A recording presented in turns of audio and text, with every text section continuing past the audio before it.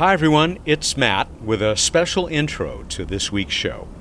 I'm speaking to you on Tuesday, August 30th from Florida's Space Coast, where yesterday I was one of hundreds of thousands hoping to see Artemis 1 head for the moon. And as you probably know, NASA scrubbed that first attempt, mostly because of a problem with one of the main engines. We should hear in a few hours if the Space Launch System rocket will be ready for another try on September 2nd. Here's this week's Planetary Radio episode that I produced before I left California. Much more of my coverage of the Voyager mission 45th anniversary celebration is at planetary.org/radio and in this week's podcast. You can also go there to hear my complete and delightful conversation with Ann Druyan. Go Artemis! A party for Voyager's 45th, this week on Planetary Radio.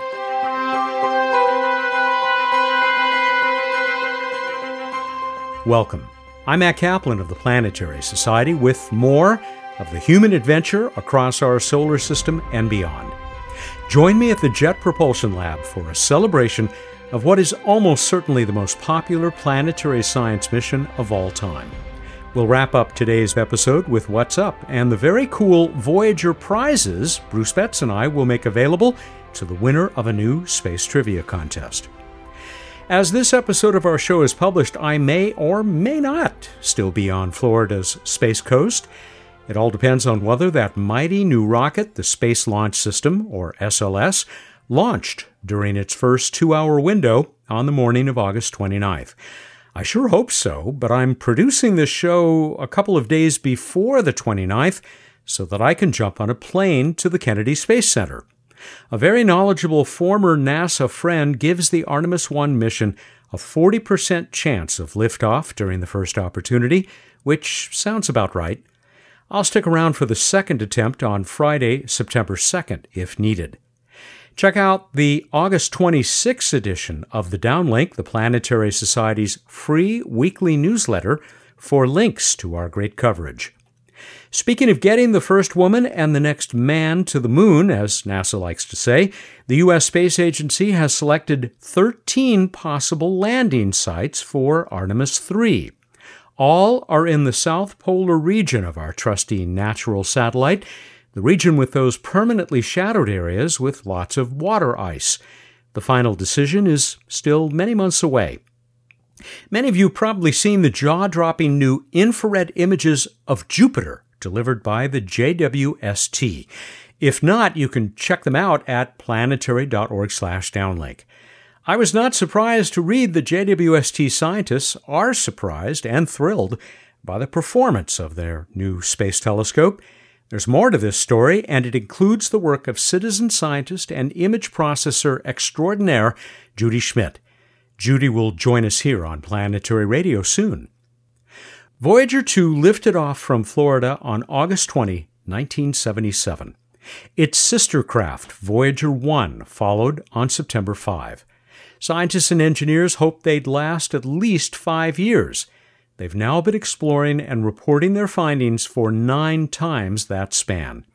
Both are now deemed to have reached interstellar space, where most of the influence of our star ends and the forces of the vast Milky Way galaxy take over.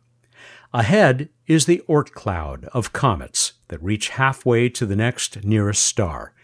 The Voyagers are unlikely to still be alive by then, but they will go on across the void for perhaps billions of years. Each carries greetings, messages of hope, pictures, and sounds from across our life-filled planet, and the best playlist ever created, in my humble opinion. And all this is after they revealed the worlds of our outer solar system as never before, teaching us again that our neighborhood is full of surprises. It was several months ago that I first heard from Linda Spilker and Suzanne Dodd about their plans for a party. I'm so glad to have been invited. Linda has returned as Deputy Project Scientist for Voyager, even as she continues as Project Scientist for Cassini. And Suzanne is the latest in a distinguished roster of project managers on the Voyager mission. Their party took place in the Jet Propulsion Lab's Von Karman Auditorium, right where people have gathered over and over to hear the announcements of Voyager's discoveries for 45 years. Linda and Suzanne took turns as onstage MCs, welcoming current lab staff, interns born well after the Neptune encounter, media folks like me, and with great honor, members of the mission team who go back a half-century. None were as honored or celebrated as Ed Stone, the only project scientist Voyager has ever had. Ed's health prevented him from presenting, but he enjoyed being greeted by hundreds of attendees, young and old. Here's part of Suzanne's tribute from the Von Karman stage. Ed's been on the project for 50 years as a project scientist, and that almost deserves, I think, a standing ovation. So Ed, thank you so much.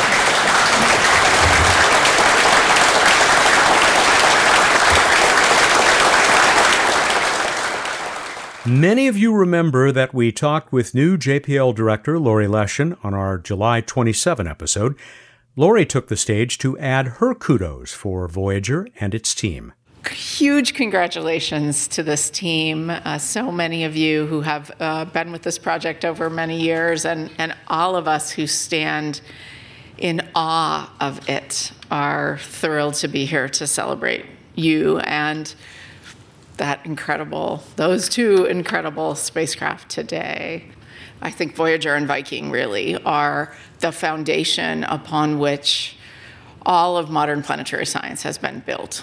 And yes, there are other missions, and we can argue about whether the earlier Mariners and the flybys should get that credit, and they probably should get some. But those two missions, and especially Voyager, as we look to the outer solar system now, really becoming front and center in so many of our future plans to explore. It's all about the foundation that Voyager laid. 45 years is an extraordinary accomplishment, but the foundation it laid and the legacy it leaves will live forever. This mission will go on forever because it will always be leading to that next level of exploration. And I've been talking a lot these days. People at headquarters are probably getting tired of me talking to them about the fact that I think we need to be thinking much more strategically about exploration of the outer solar system, more collectively, how to get there more frequently than once in a generation, how to make sure it's accessible because of the worlds that Voyager revealed to us are so extraordinarily interesting that we just have a very long to-do list in the outer solar system. And so I'm so grateful to get to be here at a moment when we are really working to build upon the extraordinary legacy of Voyager. I just hope that you all know that the legacy that you have set is safe with us, and we are really, truly committed to carrying forward and building upon this inspirational mission that you have given us. And not just with what follows onto it, but with these missions themselves. They're still going, right? I was like, 50 years, let's go. We're already planning. So, yeah, the party. We're already planning the party for the 50 years. As Carl said, someday humanity will venture beyond the solar system, will venture to the stars, and we won't be the first ones there. This craft is the first one. There can only ever be one first, and that really is you. So I'm just incredibly inspired to be able to just be in the same room with so many of you who have carried this mission forward, and especially Ed, to you. Thank you for the science and for the incredible discoveries and for 50 years of commitment, because you've been at it for 50 years with this mission. We will carry that legacy forward. With the party mostly over, Suzanne Dodds and Linda Spilker joined me in the small museum next to Von Karman Auditorium. Hell of a party, you two. When did we start to talk about this? I mean, you told me months ago, right, Linda? Right. We knew the 45th anniversary was coming up several months ago, and so we started to plan an event at first low-key, show a movie, have the Voyager, family from JPL there, and it just started to blossom and bloom, and inviting retirees, and the event really grew. And you had cake, which you had promised at the very beginning. Yes, we had cake, and I got to choose the flavors of the cake, so that at least I had some say. It was a great event, and it's great to have retirees come. It's great to mingle with current employees, and I think everybody that was in the room is touched by Voyager, whether they had spent 2 years on it, 20 years on it, or even just if they're an intern in Voyager was what got them interested in space. We were just talking about some of those old-timers, those Voyager veterans.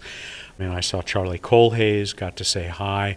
It really is wonderful to see this group come together again, and it was especially gratifying to see Ed Stone, that he was able to attend and enjoy this, even if he wasn't able to speak. It was great to have Ed here and to recognize him for his 50 years as project scientist for Voyager. And really, he's sort of the heart and soul of Voyager, keeping the scientists on track and making sure that we got out to the heliopause. That's really a credit to Ed. Suzanne, they showed the second episode in this sort of JPL history series that your colleague Blaine Baggett has done. And this was largely, not entirely, Voyager at Uranus, Neptune, and beyond. Let me just thank you, because there you were doing you were anchoring some video coverage for one of those encounters. Thank you for not staying in my business, because I don't need the competition. Yes, I don't think I was very good back then. That was probably my first experience on live television. My public speaking is better now. It was certainly enjoyable and a little nerve-wracking, but the Neptune encounter was great. I feel like it was a highlight of my early career for sure. Is that about when you came on board, became part of the mission? I started before the Uranus encounter. So I worked on Uranus with the science team, helping design their observations. And then for Neptune, I moved over to what's called the sequencing team, which is really the group of people that put together the sequences, the command strings that are going to get sent to the spacecraft. And you do your best, you check it, triple check it, quadruple check it, cross your fingers. It gets sent to the spacecraft, and whoa, are you like glued to your screen to see if the correct images come down and things are pointed in the right direction. And it was just very gratifying to see it all work at Neptune. Thank goodness all those zeros and ones were in the right place. Correct. Linda, we've talked about this before, but remind me, you came into this mission much earlier. I actually came in 1977, straight out of college, my first real job, and actually got here in time to go to the launch of Voyager 2. There was a science steering group meeting at the Cape, and they invited all of us newcomers to come with them and be part of that launch, and it was so exciting. And I think about it, I don't think I could have imagined being here 45 years later with 2 working spacecraft now exploring interstellar space. It wasn't in the timeline. So what's happening? What are we continuing to discover out there in the interstellar void? Well, the discoveries are quite interesting, Matt, because it's not what we expected. We had these ideas just from looking from the inside out. And now that Voyager is actually on the outside making measurements, for instance, it seems like the magnetic field from the sun is controlling far out past the heliopause, and we haven't rotated the magnetic field yet into the direction of the interstellar magnetic field. We can measure the actual cosmic ray density for the first time, because the heliopause is an excellent shield from those high-energy cosmic rays, that radiation. And so it shields quite a lot of them out, and now we can measure them directly. Also, there are shocks that come from the sun, propagate out into the interstellar medium, and Voyager sees these shocks in the magnetic field data, in the plasma wave data, and it's so exciting to see that interstellar space isn't boring. There's a lot to see out there. It's kind of like being in a turbulent sea in a sense, and trying to sense the eddies and currents of interstellar space. Suzanne, how are those 2 old-timers doing? Well, they're hanging in there. They are old-timers. Yeah, you may have heard recently we had a little hiccup with Voyager 1, although it looks like we can get over that. We may need to operate the spacecraft slightly differently going forward, but that's what you do with any mission. Once you launch it, you can't go to it and fix it, right? In Voyager's case, it's a little bit of the extreme, since it's 15 billion miles from us, and it's 1975 technology. But we can make changes to flight software, and we can sort of work around issues that there might be with command streams and things like that. So we're really digging into the problem now, but I think we will be able to work around it. I've asked this question of Linda and others many times, but how much longer do we think we have? Assuming everything continues to work, but those watts continue to fall as that RTG cools off. Right. We lose 4 watts of power a year. And so over time, we've been turning off different subsystems, and we just finished turning off all the instrument heaters. The instruments miraculously are still working. They're at temperatures that they weren't designed for, weren't tested for, but yet they work. And all the data that's coming back is still great data. So again, Voyager is a really incredibly remarkable spacecraft from a longevity standpoint. But looking forward, I would say we have a stretch goal of getting out to 200 AU. As a manager, I say that's my stretch goal. That's where I want to get. And that's 15 more years. I definitely think there'll be a 50th anniversary party and likely with 2 spacecraft still operating. When we start to get to 2030, it might be a little more iffy, but every bit of data that Voyager takes now, because it's in situ, it's in interstellar space, is important. It's unique and it's important. And using in situ data with other spacecraft that are looking at the heliosphere remotely from like our Earth's orbit, you put that all together and you get a much better model of what's going on in our heliosphere. And still returning first. Yes, Voyager is definitely the pathfinder, and if you think about it, the 2 Voyagers are now our first interstellar travelers, collecting data in a place nothing has flown before and revealing new discoveries, and I'm sure there's more to come. Thank you both. Once again, great party. So glad that I could join you, and I'll see you for the 50th. Excellent. Thank you so much. Yes, definitely. See you for the 50th. The party's over, but the celebration continues in a minute with Andrew Yan. There's so much going on in the world of space science and exploration, and we're here to share it with you. Hi, I'm Sarah, Digital Community Manager for the Planetary Society. Want more space?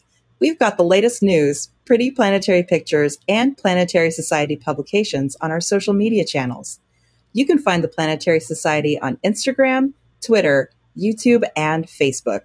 I hope you'll like and subscribe so you never miss the next exciting update from the world of planetary science. Hello, I'm George Takei, and as you know, I'm very proud of my association with Star Trek. Star Trek was a show that looked to the future with optimism, boldly going where no one had gone before. I want you to know about a very special organization called the Planetary Society. They are working to make the future that Star Trek represents a reality. Boldly go to build our future. Welcome back. Andrew Yan is the Emmy and Peabody Award-winning creator, executive producer, writer, and director of the 2nd and 3rd seasons of Cosmos. She's also the founder of Cosmos Studios in Ithaca, New York. 45 years ago, she served as creative director for the Voyager Interstellar Message Project. The result was the golden records that are now headed across the cosmos. She partnered with Carl Sagan in life and in the creation of many of their best-known and most affecting books and other works. What a great metric that is of the vastness.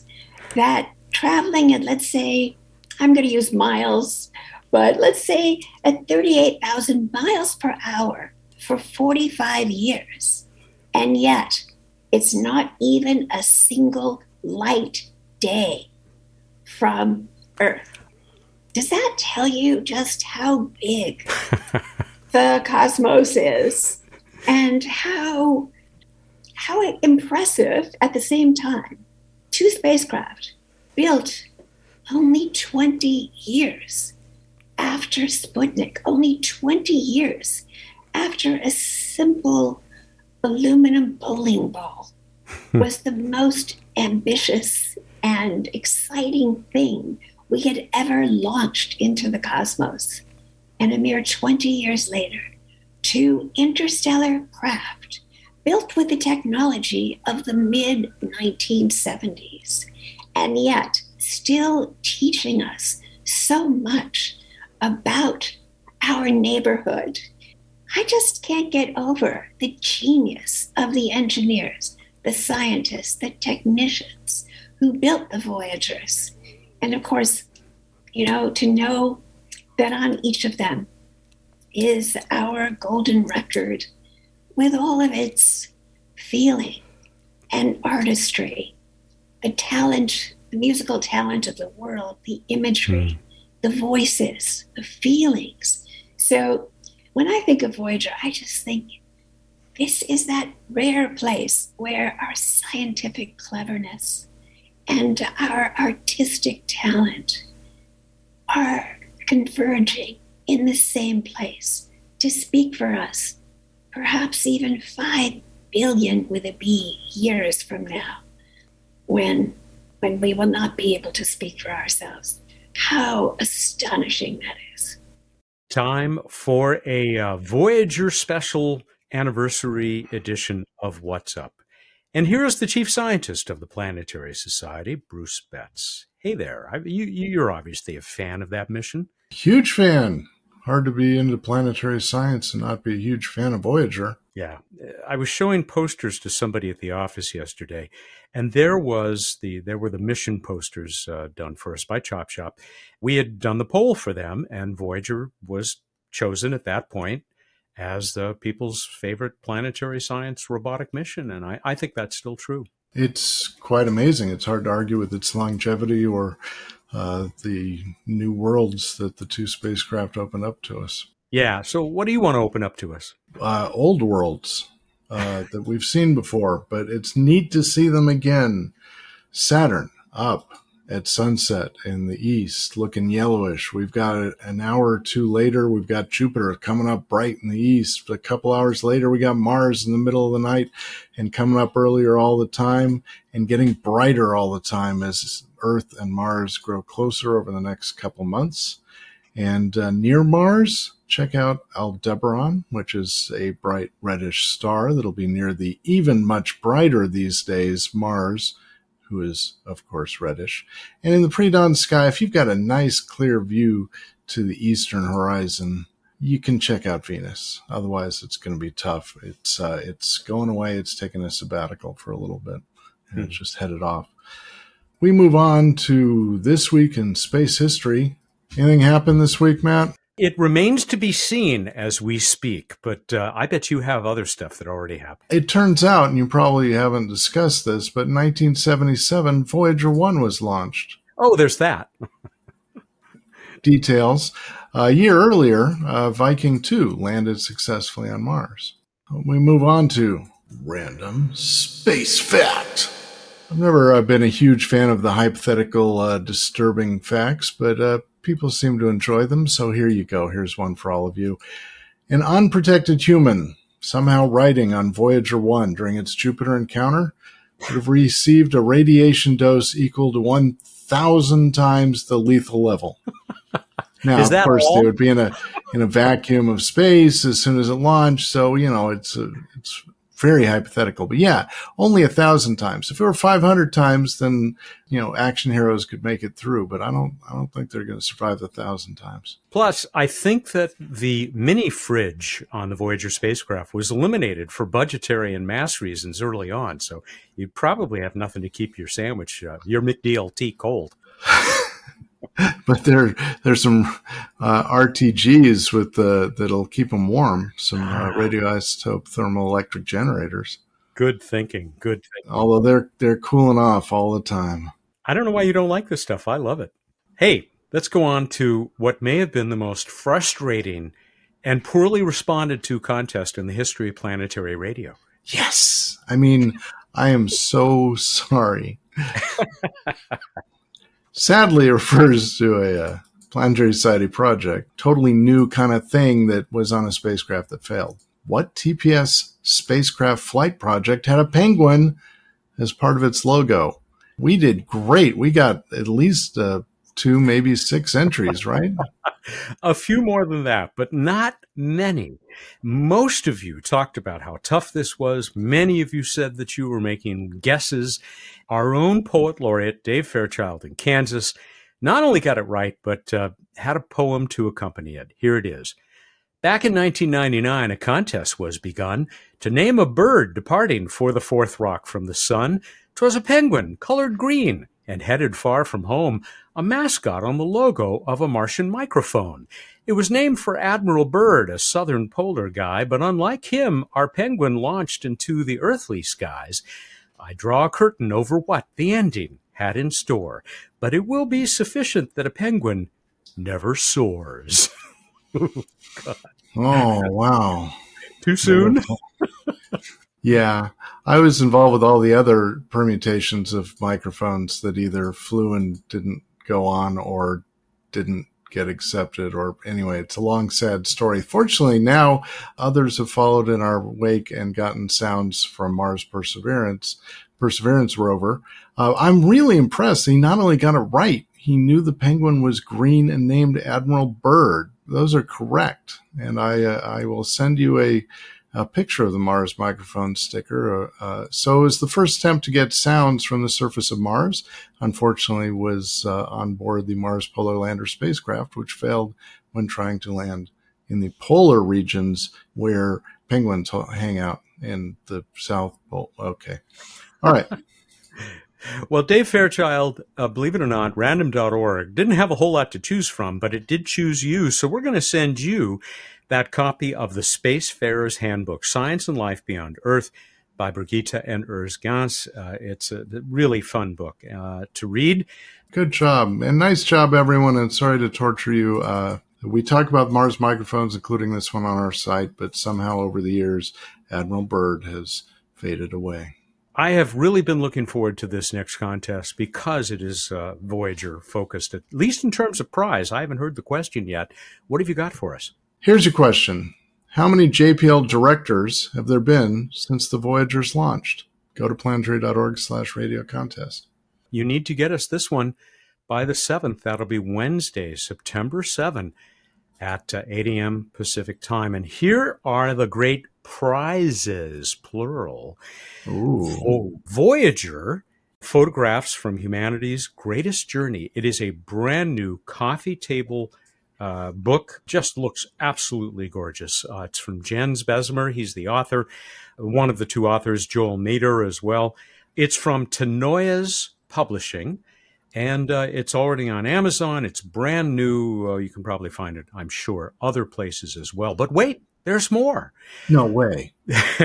Back during the Neptune encounter of 1989, August 1989, the Planetary Society had some medallions made. And on one side, it says, the Planetary Society salutes the men and women of Voyager.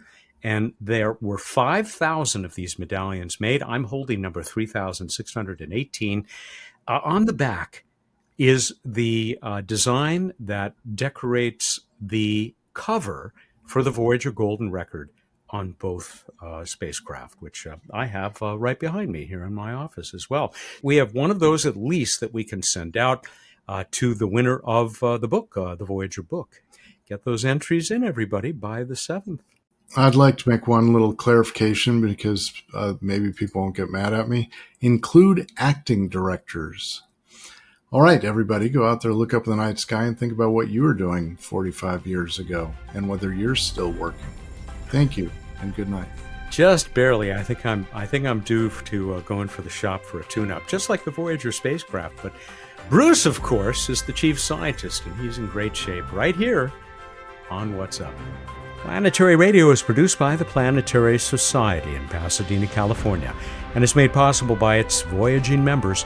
Marco Verda and Ray Pauletta are our associate producers. Josh Doyle composed our theme, which is arranged and performed by Peter Schlosser. Ad Astra.